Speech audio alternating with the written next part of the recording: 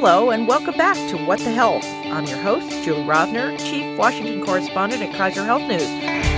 I'm joined by some of the best and smartest health reporters in Washington. We're here to bring you the latest in news about health policy from the White House, Capitol Hill, federal agencies, and the states. Although since this is our last podcast for the year, we're going to switch it up some. And if you listen to the end, we'll have a special announcement.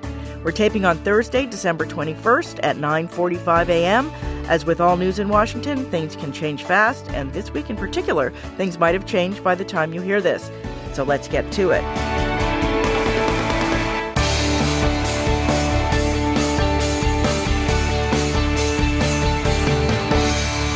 Today, we're joined by Joanne Kennan of Politico. Good morning, everybody. Alice Ollstein of Talking Points Memo. Good morning. And Margot Sanger-Katz of the New York Times. Hello. So, podcast ladies, I do want to talk a little bit about the news of the week because Congress is, of course, waiting until the last minute to do lots of important stuff. But then I want to spend some time looking back at the year in health policy, and there was plenty. So, first up, the tax bill. We were spot on last week about what did and didn't make it into the final version when it comes to health care. The penalty for not having health insurance will drop to zero beginning in 2019. The orphan drug credit, which we actually weren't sure about, will be cut in half. All the other changes that the House proposed, getting rid of the medical expense deduction and deductions for student loans and graduate students, were taken out of the final bill. So we talked about this a little bit last week, but what will it really mean to get rid of the individual mandate? Margot, you've been on this all week, haven't you? I think it's pretty clear that having no individual mandate means that insurance premiums are going to be higher in the individual market going forward and that the uninsured rate is going to be higher going forward. But I think the magnitude of those changes is really unknown, and it's going to be interesting to see. And it will be interesting to see whether states or federal policymakers try to bring in other provisions that can try to counterbalance some of this effect. I think that we don't know. CBO scored it as costing 13 million people insurance over a decade. Some of that is voluntary. It's not people all being kicked off of insurance. But some of it is people being kicked off. Some is people who won't be able to afford it as the market changes. And some of it is people who have never wanted to buy the insurance, but because of the mandate they did. There's a huge... There's also just... I think that there's sort of like a behavioral economics effect of the mandate that isn't discussed enough. But some people... they get the message that they have to buy insurance.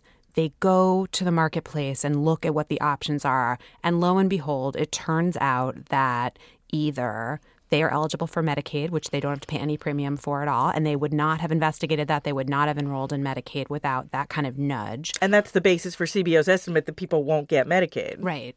Or they might have not understood how the Affordable Care Act worked, and they would have thought because they were relatively low income that insurance was totally unaffordable for them, and that's why they had never shopped for it before. But they get this message, you have to buy insurance. There's going to be a punishment if you don't.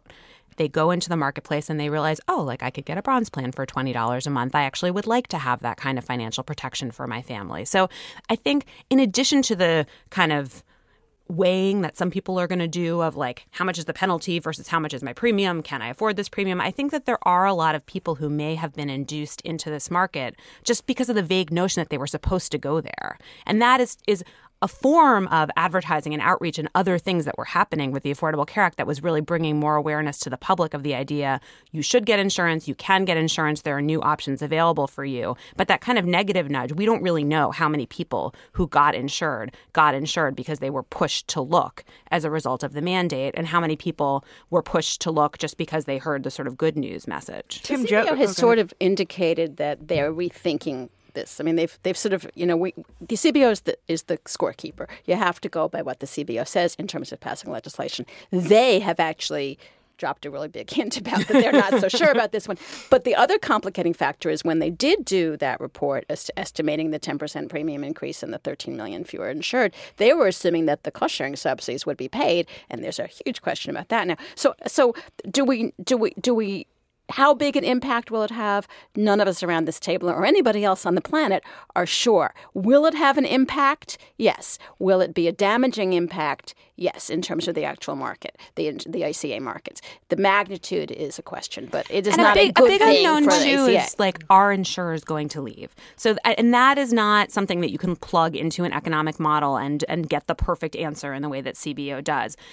these are companies have to make strategic decisions about whether this is a market that they want to continue to participate in. They've taken a bunch of hits over the years, and it is possible and perhaps even likely that some insurers are going to say no individual mandate, no CSRs, no advertising, the president going on Twitter every 30 seconds and saying that Obamacare doesn't exist anymore. This has been a frustrating market for me to operate in. There is a very relatively small number of people who have signed up. This is not going to be like a great growth opportunity for me. Like, I'm just throwing in the towel. And if that happens enough and in enough places, that is going to have a big consumer impact too. And that is not something that is easily measured or calibrated by an economic model. That really has to do with the kind of just choices of CEOs of these companies. And the which states they're operating in and what those states are up to, and just so many factors that are really hard to predict. But when the president said yesterday, we basically repealed Obamacare, that's not the case. And that's extremely misleading. And he was sort of pushing the idea that the mandate really is the linchpin of the whole system, which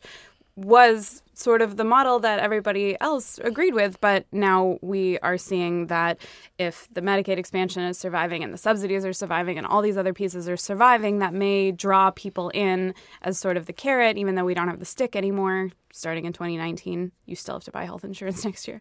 I have a Congress question for you, though, Alice.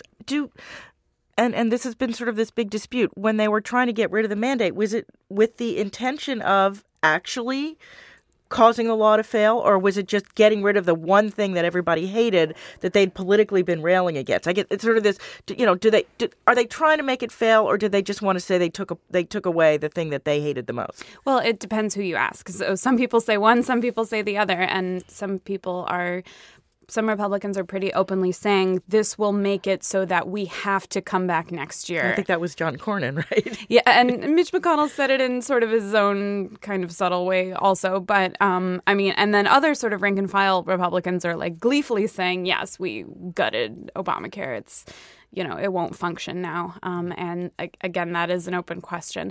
But the fact that the midterm elections are next year and doing anything politically dicey, especially in terms of the social safety net in an election year, and having even one fewer Republican seat in the Senate with the Alabama race, I think it's not certain they will be able to do anything more related to the Affordable Care Act after this. It's also, if you think about the effects of this, and there is a lot of uncertainty, as we said, but the kind of people who are going to be the most disadvantaged by premiums increasing and sort of consumer choice declining are the kinds of people in this market that the Republicans have tended to be the most concerned about. So they're kind of people who are firmly in the middle class or in the upper middle class, kind of self-employed professionals, the kinds of people who are relatively well-served by the individual market before Obamacare. Those people are going to bear the brunt of this chaos.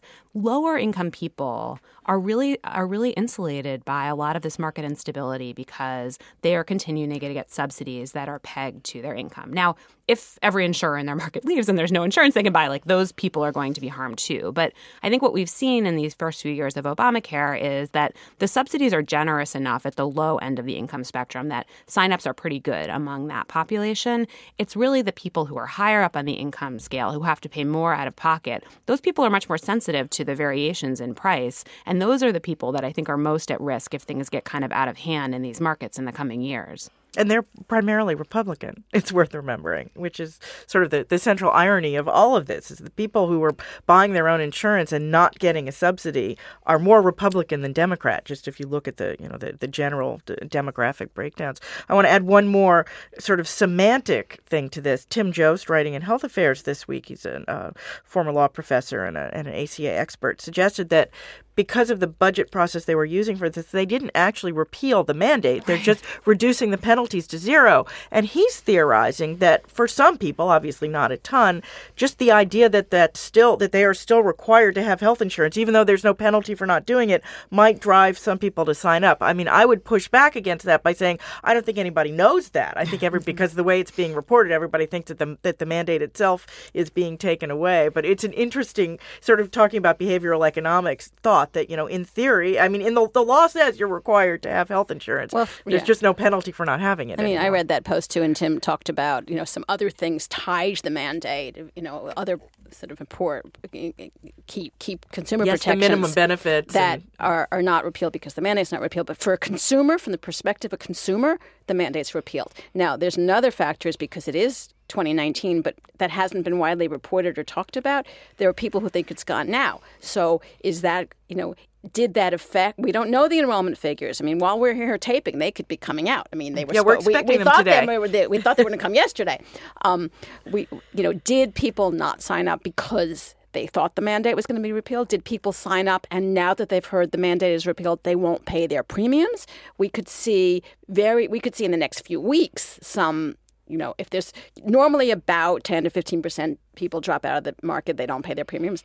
We could see 25%. I mean, I'm just pulling out a number. I mean, we don't know because if people bought it because of a mandate, now they have what did I call it? A get out of mandate free. Yeah, get out of mandate free card. We don't know how fast they're going to play that. And that's it's all a communications question, right? So you could imagine a situation in which the Trump administration, well, it would be hard to imagine, but you could imagine a situation where the Trump administration would be out there, yelling from the rooftops, like, you are still required to have insurance, just we took away the penalty. And the message would be like, there's an expectation that if you can afford insurance, you should have it. We just thought the penalty was unfair. But probably instead, it's just going to be more of the same. It's just going to be like, Obamacare is horrible and, we've gutted it and you don't need to sign up. Right, because they're also not saying, hey, this many millions of people can get a plan for zero or less than whatever. They're not emphasizing that aspect of it either. And so from a communications perspective, there's only negative messaging going on. And let's remember what the president said yesterday. In a 30-second period, he said that the mandate was repealed. And then he said that means that Obamacare is repealed. And we don't know whether that in turn means that it's politically, he can say, we did it, so we can change the subject because it hasn't been great for Republicans. Then he said he's going to replace it with something, terrific. Then he said, maybe we'll do block grants, which was a reference to the Graham-Cassidy bill. And then he said, or we'll do something terrific. So that brings us back to what we've been calling last year, terrific hair. And we don't know what terrific hair looks like, but it's terrific. Yeah. I feel like it doesn't make the Graham-Cassidy plan sound very fun. You know what I mean? It's like, maybe we'll do this, or maybe we'll do the terrific thing. All right, we have to move on, or we won't get through this. The other big thing related to the tax bill is this PAYGO question. Adding $1.4 trillion to the deficit requires offsetting cuts. And as Margot, I will recommend everyone look at the wonderful graphic that Margot and her colleagues at the Upshot did about all the things that would get cut. But obviously the biggest one is Medicare. Now, there's this question about when the president signs the bill, about when PAYGO happens, right? So where do we know, has a decision been made? And can somebody explain what this decision entails? Yeah, so I can explain it because I actually am intimately aware of the details of PAYGO. It's just part of my accumulating knowledge of budget arcana. So it is this law, and it was designed to discourage Congress from running up the deficit. And basically what it says is that Congress passes all of its legislation over the course of a year, and some of it increases the deficit and some of it decreases the deficit. And at the end of the year, there's a scorecard where all of the scores of all of the bills are added together. And then if overall Congress has increased the deficit, then that amount of money has to automatically come out of a certain list of mandatory spending programs. Medicare has a capped cut. It can only be cut 4%. And then all these other programs basically can be cut all the way down to zero, depending on how big the deficit increase is. But because of this year-long scorecard part, what happens is that the total isn't tallied until the year is over. So if President Trump signs the tax bill before the end of the year, that calculation is going to happen in January. And that means that cuts to a lot of mandatory spending programs, including farm aid, everything, all community block grants. I mean, it's sort of soup to nuts.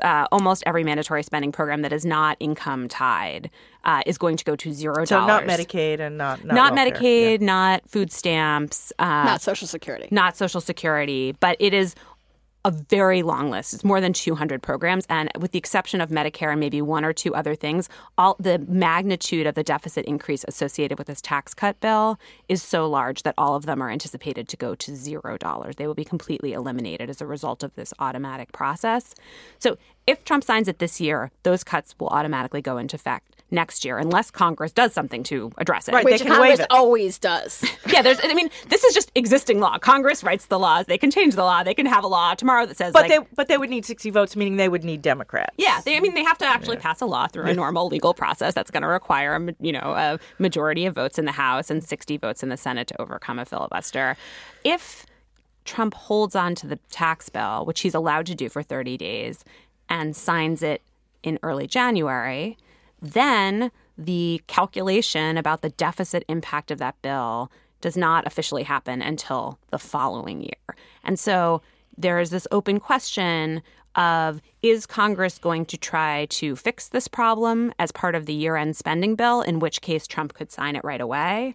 Or does Congress have too many moving pieces in its negotiations about this bill? They don't want to deal with this PAYGO problem right now, in which case Trump could sign it, on New Year's Day, and then Congress will have all year to figure out how to stop it from happening if it wishes to. And politically, that sort of surprised me that they actually came out and said that yesterday, that they might sign it in 2018, because you sort of want as much pressure as you can to get things done. And the odds were that some of the Democrats have come out and said they would expect to have done PAYGO. It's not a sure thing. Nothing is a sure thing, but it was moving in that direction. I mean, nothing in this Congress is a sure thing. But by saying that yesterday, they basically created this escape valve, right? So if they don't sign it until January 1st, and if it becomes part of the fiscal 2019, it gives the Democrats an entire year to not do it and to say, oh, Congress just passed this corporate tax break. Now they're going to cut Medicare, which is what we've been hearing the last few weeks. Instead of hearing it for a few weeks, we would hear it right up until the 2018 election. So on one hand, I wasn't surprised that it may be a very smart policy lever because they may not be able to resolve this in the next 10 days. On the other hand, I was a little surprised that they said it yesterday, because in your sort of this pressure tactics of getting end-of-year spending bills through, even short-term ones, it created this escape valve for the Democrats. The politics of it actually are a little bit uncertain. Catherine Rampell had a good column in the Washington Post yesterday in which she sort of made the opposite argument from you, which she said leaving this kind of hanging around for a year actually gives a lot of leverage to the Freedom Caucus and others in the House who really want to have more budget austerity, that they can, because it's not going to be part of this huge must-pass thing, that they could withhold their votes on the PAYGO waiver in exchange for getting some other kinds of budget cuts that they want more. Whereas if it was kind of folded in at the end of the year, there would be enough votes this year to kind of just push it through. The Freedom Caucus can be out, as we saw last year when we were doing the spending bill, which we'll talk about in 30 seconds. The Freedom Caucus withheld their votes, and the Democrats voted instead. And they don't have enough votes. If it's bipartisan, they don't have enough votes to stop it. I just think the politics of this are very tricky, because you would imagine that the Democrats would like to prevent automatic budget cuts to Medicare and many other social safety net programs. But they, as Joanne says, they sort of are getting some good advantage out of banging the Republicans over the head with the fact that they are causing these automatic cuts. And so who ultimately votes for this thing in the end is you imagine that the Democrats will vote for it, but it's a little bit hard to know. It just depends on how they calculate who's going to win the blame game. But I don't think at the end of the day it's easy for the Democrats to allow these cuts and blame the Republicans when they are actually voting no. So it's real, because how is it sold? How is it perceived? Whose fault is it? And it's unpredictable. But the other thing is, yes, I agree with Julie. The Freedom Caucus is going to, empower themselves further in the House. But by definition, these spending bills have to be bipartisan in the Senate. You're going to have to get 60 votes in the Senate. So in the House, we may very well see what we saw last year, which is some of the Freedom Caucus votes no, but some of the Democrats vote yes. That's not easy for Ryan. He has Speaker Ryan. He's done it before. He's going to have to do it again. All right. Well, I'm going to turn to you. Go ahead, Alice. PAYGO, it's worth noting that PAYGO was also one of Susan Collins' demands to vote for the tax bill. So it is one additional thing that is completely unknown. She has given her vote for the tax bill. The tax bill has passed, and this is still dangling, just like her healthcare demands. Well, that was just what I was going to ask next, which is the tax bill is a done deal. The spending bill, to keep the government open past Friday, is not. And as we know, that spending bill was supposed to carry all manner of other things. The health bills that Susan Collins asked for, the bill to reinstate the cost sharing reduction subsidies, and her reinsurance bill, and it also was supposed to carry CHIP. And what do we know about the state of the spending bill, Alice?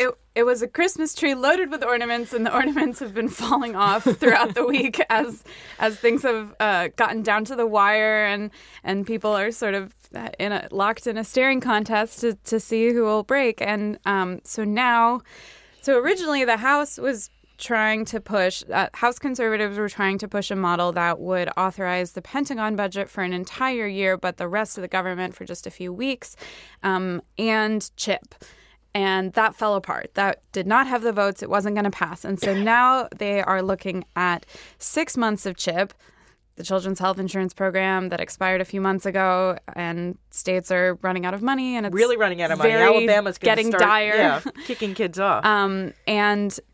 So that needs to get done. And so they are pushing 6 months of CHIP and just a few weeks of government funding and maybe a few other things. We're not sure yet, although Susan Collins announced yesterday that her healthcare bills aimed at mitigating the damage from repealing the individual mandate are not going to be in the spending bill. She insists they'll get passed in January, but it is worth remembering that she said those needed to pass into law before she voted on the tax bill, and that did not happen. But one of the dynamics there is that her vote ended up not mattering on the tax bill. So during the repeal all year, she was pivotal, but she had allies. She always had 2 or 3 allies, maybe more, because that last bill never got to the floor. We don't know who else would have voted against it. Here she ended up being alone. And you don't have as much clout. Yes, McConnell made her these promises because at that point, I don't think he totally knew how a few of these votes were going to turn out. But it turned out to be a unanimous Republican vote. And when your vote doesn't count, it doesn't. When they don't need your vote. When they don't need you, you don't have as much clout. Now, we don't know how this is going to play out. I mean, Mitch McConnell, Senate Majority Leader, publicly made these promises, and he has reaffirmed them, in fact. And Paul Ryan made a promise on PAYGO, too. I mean, that was PAYGO, both of yes. them. Yeah. Yeah. So it's, our CSRs and reinsurance going to make it through in January? There's huge doubts about that. PAYGO is more likely, but not necessarily in January, right? And they may not, as we just discussed, they may not need it in January, right? And she's, her position ended up being a much more isolated position. She didn't have Lisa Murkowski, she didn't have John McCain, she ended up not with Corker. I mean, she was alone, and when you're alone, and they can do it without you. All right. Well, I want to since we've been going on with this week's news, but I want to talk about this year's news. So I want to sort of go around and start with the biggest stories of the year, and I'm going to take the host prerogative and start. Of course, I think the biggest story of the year is the partly successful effort to undo the Affordable Care Act. And I'm actually going to do my extra credit early because it's a great story that was written by Joanne yesterday. And I want to read a couple of paragraphs from it just because I'm jealous of the writing. It says, the sweeping Republican tax bill on the verge of final passage would repeal the individual mandate in 2019, potentially taking millions of people out of the health insurance market. On top of that, the Trump administration has killed some subsidies, halved the insurance enrollment period, gutted the Obamacare marketing campaign, and rolled out a regulatory red carpet for skimpy new health plans that will change the insurance landscape in ways that are harmful to former President Barack Obama's signature health care law. None of these individually represent a death blow, but in the aggregate, the past year adds up to a slow, stealthy erosion of the law. I thought that was rather well put. Regulatory red carpet is a great phrase, John. Yes, it is. It's always easy to get things past the editor when you're the editor. But I mean, was this, most years we're talking about Medicare, and actually this year we did talk about Medicaid a lot. I mean, was this the biggest story of the year? Am I missing something? So can I sort of please. be contrarian? Yes. I think this is the biggest story of the year, is sort of the fight over Obamacare. But I actually think all of the things that Joanne wrote are absolutely true. I mean, the law has been weakened and undermined in many ways, and its future success is like almost certainly going to be interfered with by the changes that were wrought this year. But I also think that the law has showed tremendous resilience, much more so than I would have expected. I remember popularity. Yeah, I remember that's on in the story too, right? I mean, it's not dead, and it's more popular than it is. This is great irony. It is more popular than it has ever been. I just remember on election night, I was watching the New York Times live tracker, and I saw many hours ahead of the final results that President Trump was going to become President Trump, and I, like in the middle of the night, wrote this article, which I had not thought to write ahead of time. Oh my gosh, like Obamacare really could get repealed. Republicans have a strategy for it. Looks like they're going to have the votes. It looks like they're going to have a president who's going to help them. And this was a year of many serious and failed attempts to do away with it. And we saw a real groundswell of public support. The law has become more popular. Medicaid has become this sort of untouchable. I mean, maybe not untouchable, but much more untouchable than, we might have expected. I think the kind of political conventional wisdom in Washington is like, it's poor people, they don't vote. It's an unpopular, stigmatized program. Actually, there were people demonstrating in the halls of Congress, and there were many, many Republican senators who were really concerned about the program. All year long, we were worried about these CSRs that, Trump had the ability to pull out of the markets and, kind of destroy everything. And lo and behold, he did it, and the markets held up okay. I mean, again, they're not as awesome as they would have been. They're, insurance is more expensive and things are more shaky, but it turned out that the markets were more resilient than a lot of people thought they were. So, I guess it's like glass half full, glass half empty. I think everything Joanne says is right. But to me, when I look back over the arc of this year, I think, Obamacare is actually more unshakable than I would have expected. And I think looking at, we don't have the final enrollment numbers. They could have dropped while we're sitting here. But I think even what we've seen so far, we don't see a system in free fall. We don't see a system completely collapsing. And in fact, if you look at some of the states that are running their own exchanges and doing their own outreach and are not dependent on the Trump administration, some of them are seeing record enrollment. And so I think this, even so far in this, a lot of them are still have enrollment. Yeah. They don't end enrollment, some of them until the end of January. And already they're having records. Right. And so I think that shows a large... it's a good measure of the resiliency as well in the face of all of this work to undermine it. I think that the popularity of Medicaid, which Margaret just referred to, has really been interesting. It's something we wrote about a couple of months ago as it emerged. I mean, people really did not. Medicare was the political issue. Medicare motivated voters. Medicare was what Congress people talked about. And all of a sudden, if Medicaid's not a third rail, it's a fifth rail or whatever. This is a complicated train you're imagining. There's some electricity running through it. Right. It became something that people cared about, talked about, and Congress heard.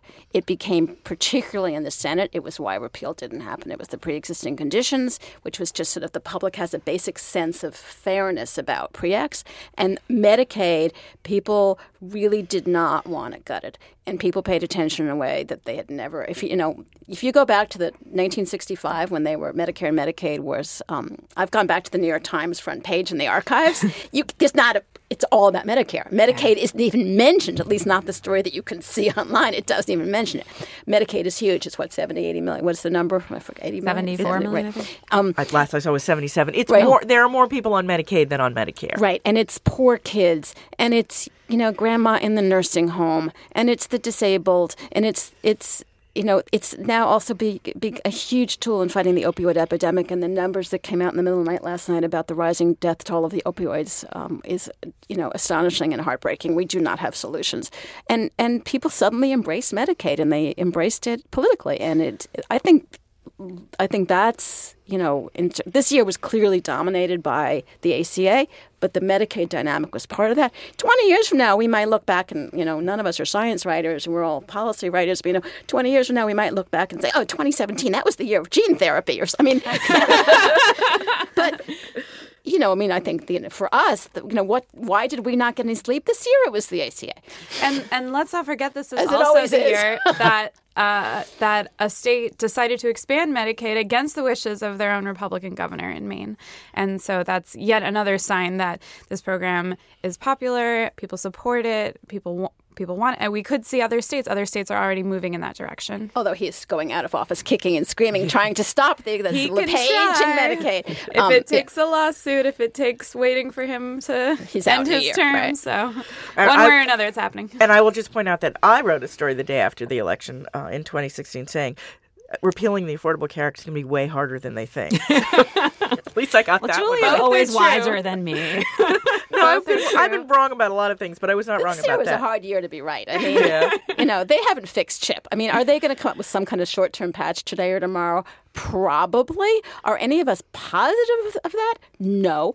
I mean, there's probably going to be a few months of hobbling. I mean, Julie, actually, when she did your intro and you said, I forgot your exact words, like Congress is now getting all these things, they have a few days to get everything done. They always do wait till the last minute. They have a few days to not get it done because all they're doing is kicking most of it to next year. To January, yeah. Right, or March. So, it's really sort of astonishing what wasn't done and the things that weren't done. The fact that we're cobbling together a short-term fix for CHIP as, in September, when they failed to fund it, it wasn't unprecedented. It's never gone on this long. It wasn't a crisis. It was a problem, but not a crisis. Right now, the report that came out from Georgetown yesterday is in January, which is 10 days from now, 2 million kids are at risk in a number of states, with Alabama being the first, I believe. That's a crisis. And I don't think Republicans really want headlines when they come back in January of millions of kids thrown off there. And after you gave a tax cut to the rich. And Democrats are just jumping all over that message. I heard a lot of sort of Christmas Carol metaphors. They're, giving to Scrooge, but screwing Tiny Tim. They brought actual coal to the press conference. They waved pieces of coal around. I haven't seen coal them do in your that stocking before, right? if you're on CHIP, big presents from Santa if you're a corporation. So the messaging is just right in Democrats' favor on this. It is likely they will pass some sort of short-term thing on CHIP, but this is a program that doesn't work well with little short-term emergency stopgaps because they need to plan enrollment and also it has to do with the way they pay. Right. Well, let's move on to, so while we were all talking and writing about the Affordable Care Act, what were the most undercovered health stories? What were the things that we didn't do because we were too busy looking for the future of the Affordable Care Act? So this is maybe just me expressing my own personal regret about this because I do think this is a story that has been covered, but I think it has been underemphasized because the Affordable Care Act has been so much in the spotlight, which is the opioid epidemic rages on. By all accounts, the death rates are continuing to increase. The CDC just announced this morning or last night that life expectancy in the U.S. has declined for the second straight year. That's the first time since the 1960s that's been the case, and they really point the finger at deaths from opioid overdoses and other related accidents as the cause of that change. It's a huge public health problem. It's a huge public policy problem. It has, broad implications for, people's health and life and work.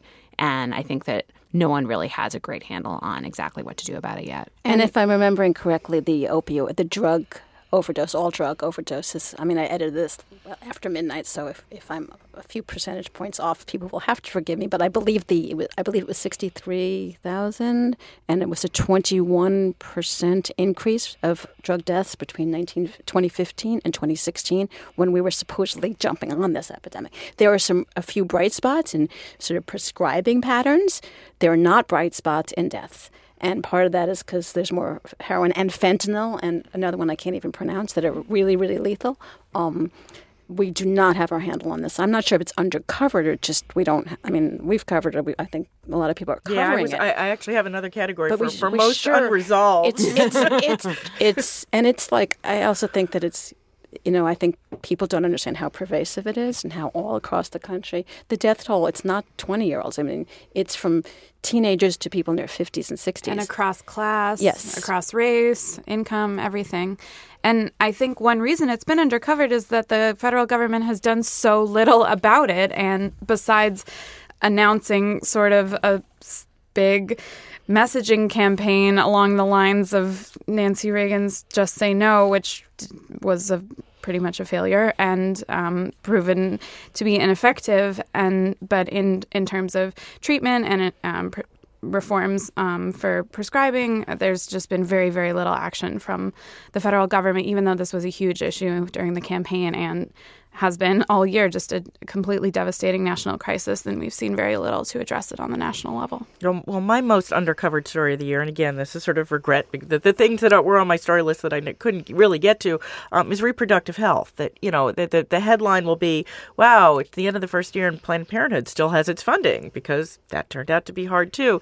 But in the meantime, the Department of Health and Human Services is full of very committed anti-abortion activists, many of them, and they have done a lot of things, including, although I should point out that the birth control rule that was issued in October was stayed last week by a federal district court judge. We don't seem to know yet whether that's a national or a state. The case is out of Pennsylvania. I think, and there's another similar case pending in California, which we should have. We expect a ruling on quite shortly. But we've seen on and off, and I think we've talked about this a little bit. The Office of Refugee Resettlement, which is actually in the Department of Health and Human Services, and these minors who are in custody who want abortions, and not at the government expense, but they've been preventing them. And, there have been a number of lawsuits. I mean, there's a lot going on in the reproductive health space that I think is just getting sort of flooded out by the other healthcare news. I think the reproductive news is going to be made in the coming years, because one of Trump's successes is populating the judiciary with conservative judges, young conservative judges. And he's gotten a lot through. And that will change this country in reproductive rights. And many of them were vacancies that were held open by the Republicans during the Obama administration that they basically wouldn't fill with Obama nominees, so they could wait until they had a Republican president to fill. And Mitch McConnell said this week that, in fact, he thinks that his greatest accomplishment of this year, perhaps even more so than the tax bill, was the effect that the Senate is having on these judgeships. I think McConnell really understands that having more conservative judges is going to change the overall legacy of this Congress and the durability of what it passes. Because the headline this week was about the three that are not going to get through, including the one who apparently didn't remember anything he learned in law school. But the fact that I can sympathize. I mean, what do I remember from college? But so those got headlines because that was just such a nightmare. It was pretty egregious. But I forgot the number. I don't know if anyone around the table knows, but lots and lots of judges have been approved this year, and they are all conservative, and they're all over the country. And the Senate has changed its process. McConnell has changed the process, made it harder for individual senators to prevent judges from coming forward, and done other things to kind of accelerate the process by which they're approved. And so that means that probably we'll continue to see them kind of pushed through in the rest of this. Forget that. I mean, there's one Supreme Court. Obviously, Gorsuch is on the Supreme Court. We don't know what else will happen on the Supreme Court in the next, 3 minimum years of the Trump administration. But even without any further change in the Supreme Court, the federal judiciary is different. And it's definitely a long game. And the idea is that, okay, so courts have blocked the repeal of the birth control mandate now, but maybe down the line when we have one of these new judges. Exactly. Then, I mean, you have to think many years or decades into the future to see the true repercussions here. Well, that may fall into our next category, which is what are the most unresolved stories of the year. I of course was thinking of the opioid crisis. I jumped the gun. It's all right. Are there others though, things that were big stories this year, but we absolutely have no idea how they're going to turn out? Well, we talked about the resiliency of Medicaid and the popularity and how that's changed politically. However, we do have the brewing work requirements campaign going on, which could really reduce the number of people who can enroll in Medicaid by hundreds of thousands nationally. There will be lawsuits, but again, long game. get those conservative judges. So yes, many states are moving towards implementing work requirements. We've talked in the past about how that could make it more difficult for people to get treated for their opioid addictions and prevent them from getting back to work. So they're sort of trapped in this catch-22 of they can't get Medicaid or health care if they don't have a job, but they can't get a job if they don't get well enough to be able to go to work. And also in the unresolved, I think this is not unresolved just from this year. This is kind of a long-term unresolved story. But the Affordable Care Act, in addition to bringing insurance to lots of people who couldn't get it before, was also supposed to transform the way that medicine was delivered and try to make it more efficient, safer, lower cost. And to that end, there are all these programs that were launched out of Medicare. Some were specifically in the law. Some of them were, experiments that were allowed to be developed by the government. And this is an ongoing process. There was also this law that was passed a few years ago called MACRA that was designed to change the incentives for individual physician behavior, try to get them to, not just do a lot of stuff to people, but actually care about what their long-term outcomes are. And I just personally feel like the jury is really out on whether any of this stuff is working, how well it's working. We talked last week about how we seem to be in this period of sustained slowdown in the growth in health spending, and that's a good news story that suggests maybe something has changed in the way that medicine is being delivered that makes it less costly or at least less ravenous than it was before. But there was a piece this week in JAMA from Ashish Jha, who is a scholar at Harvard who really looks at a lot of these patient safety measures. And he was saying that one of the most heralded programs in Obamacare, which was this program to try to reduce readmission. So a readmission is you go to the hospital, you leave, and then you bounce back within 30 days. And the theory was that hospitals should try to get that number lower because if people are so sick that they're coming right back, that's a sign that maybe the hospital didn't do a good job in the first place. And Professor Jha reviewed all of this research on it and actually concluded that maybe this has been a very counterproductive measure, that in fact it may have increased deaths. Now, I think the evidence is not clear about that, but it was just a reminder to me that all of these experiments are out there in the world and there were all of these really high-minded goals attached to them. And I feel like I don't really know what works and what doesn't work. And healthcare is hard, as I like to say. Someone else said that this year. Yeah. Who knew? All right, we should probably move on to Extra Credit. That is where each of us recommends a story they read recently that they think everyone else should read too.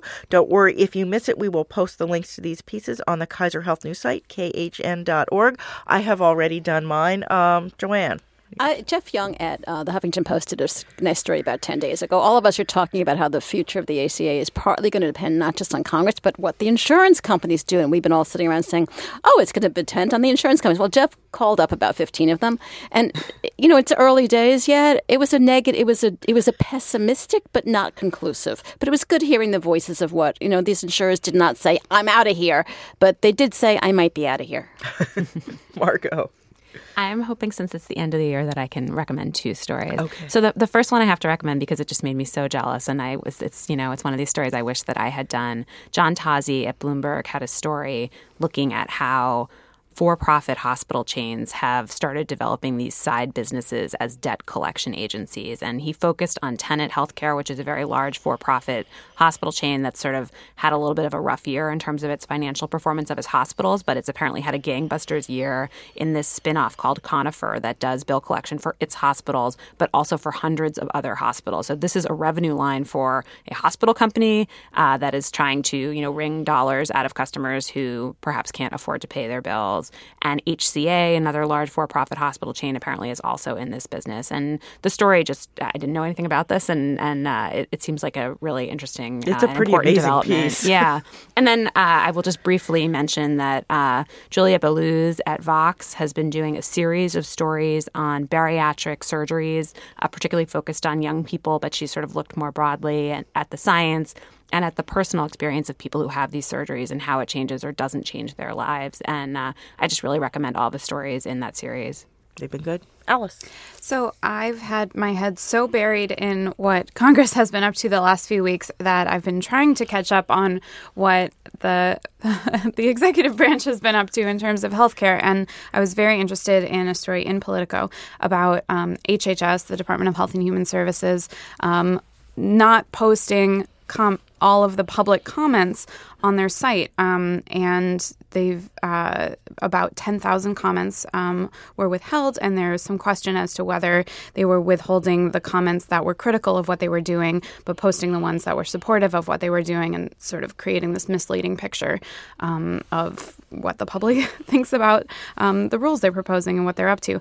And I think that while on its own, maybe not as big a deal as it initially seems, but I think it's definitely part of a pattern across the administration of a rollback of transparency, access to information about what the government is up to and the ability for the public to weigh in. And I think that in the health space, it's definitely a big deal. Yeah, I think one of the things we've seen out of this administration is a deep desire not to share things with the media or the public. Well, I don't think Secretary Price, when he was secretary, ever had an open press conference with the national media. I mean, I don't think so either. Yeah, I mean, even like the annual budget, we've always had an annual budget explainer from the secretary for years and years and years. We didn't even get that. So there'll be a new secretary presumably next month, and we will see what changes, if anything. Absolutely. Well, that is it for today, and that is it for 2017. Thank you so much for listening. If you enjoyed the podcast, you can subscribe wherever you get your podcasts. We'd also appreciate it if you left a review. That will help other people find us, too. And here's our holiday surprise. If you'd like to watch the podcast in person, we're going to tape in front of a live audience in January here at the Kaiser Family Foundation headquarters. Stay tuned for details, but we'd love to see you here in D.C. If you have comments, you can email us. We're at whatthehealth, all one word, at kff.org. Or you can tweet me. I'm at Jay Rovner. At Sanger Katz. At Joanne Kennan. At Alice Olstein. We'll be back in your feed in 2018. In the meantime, be healthy.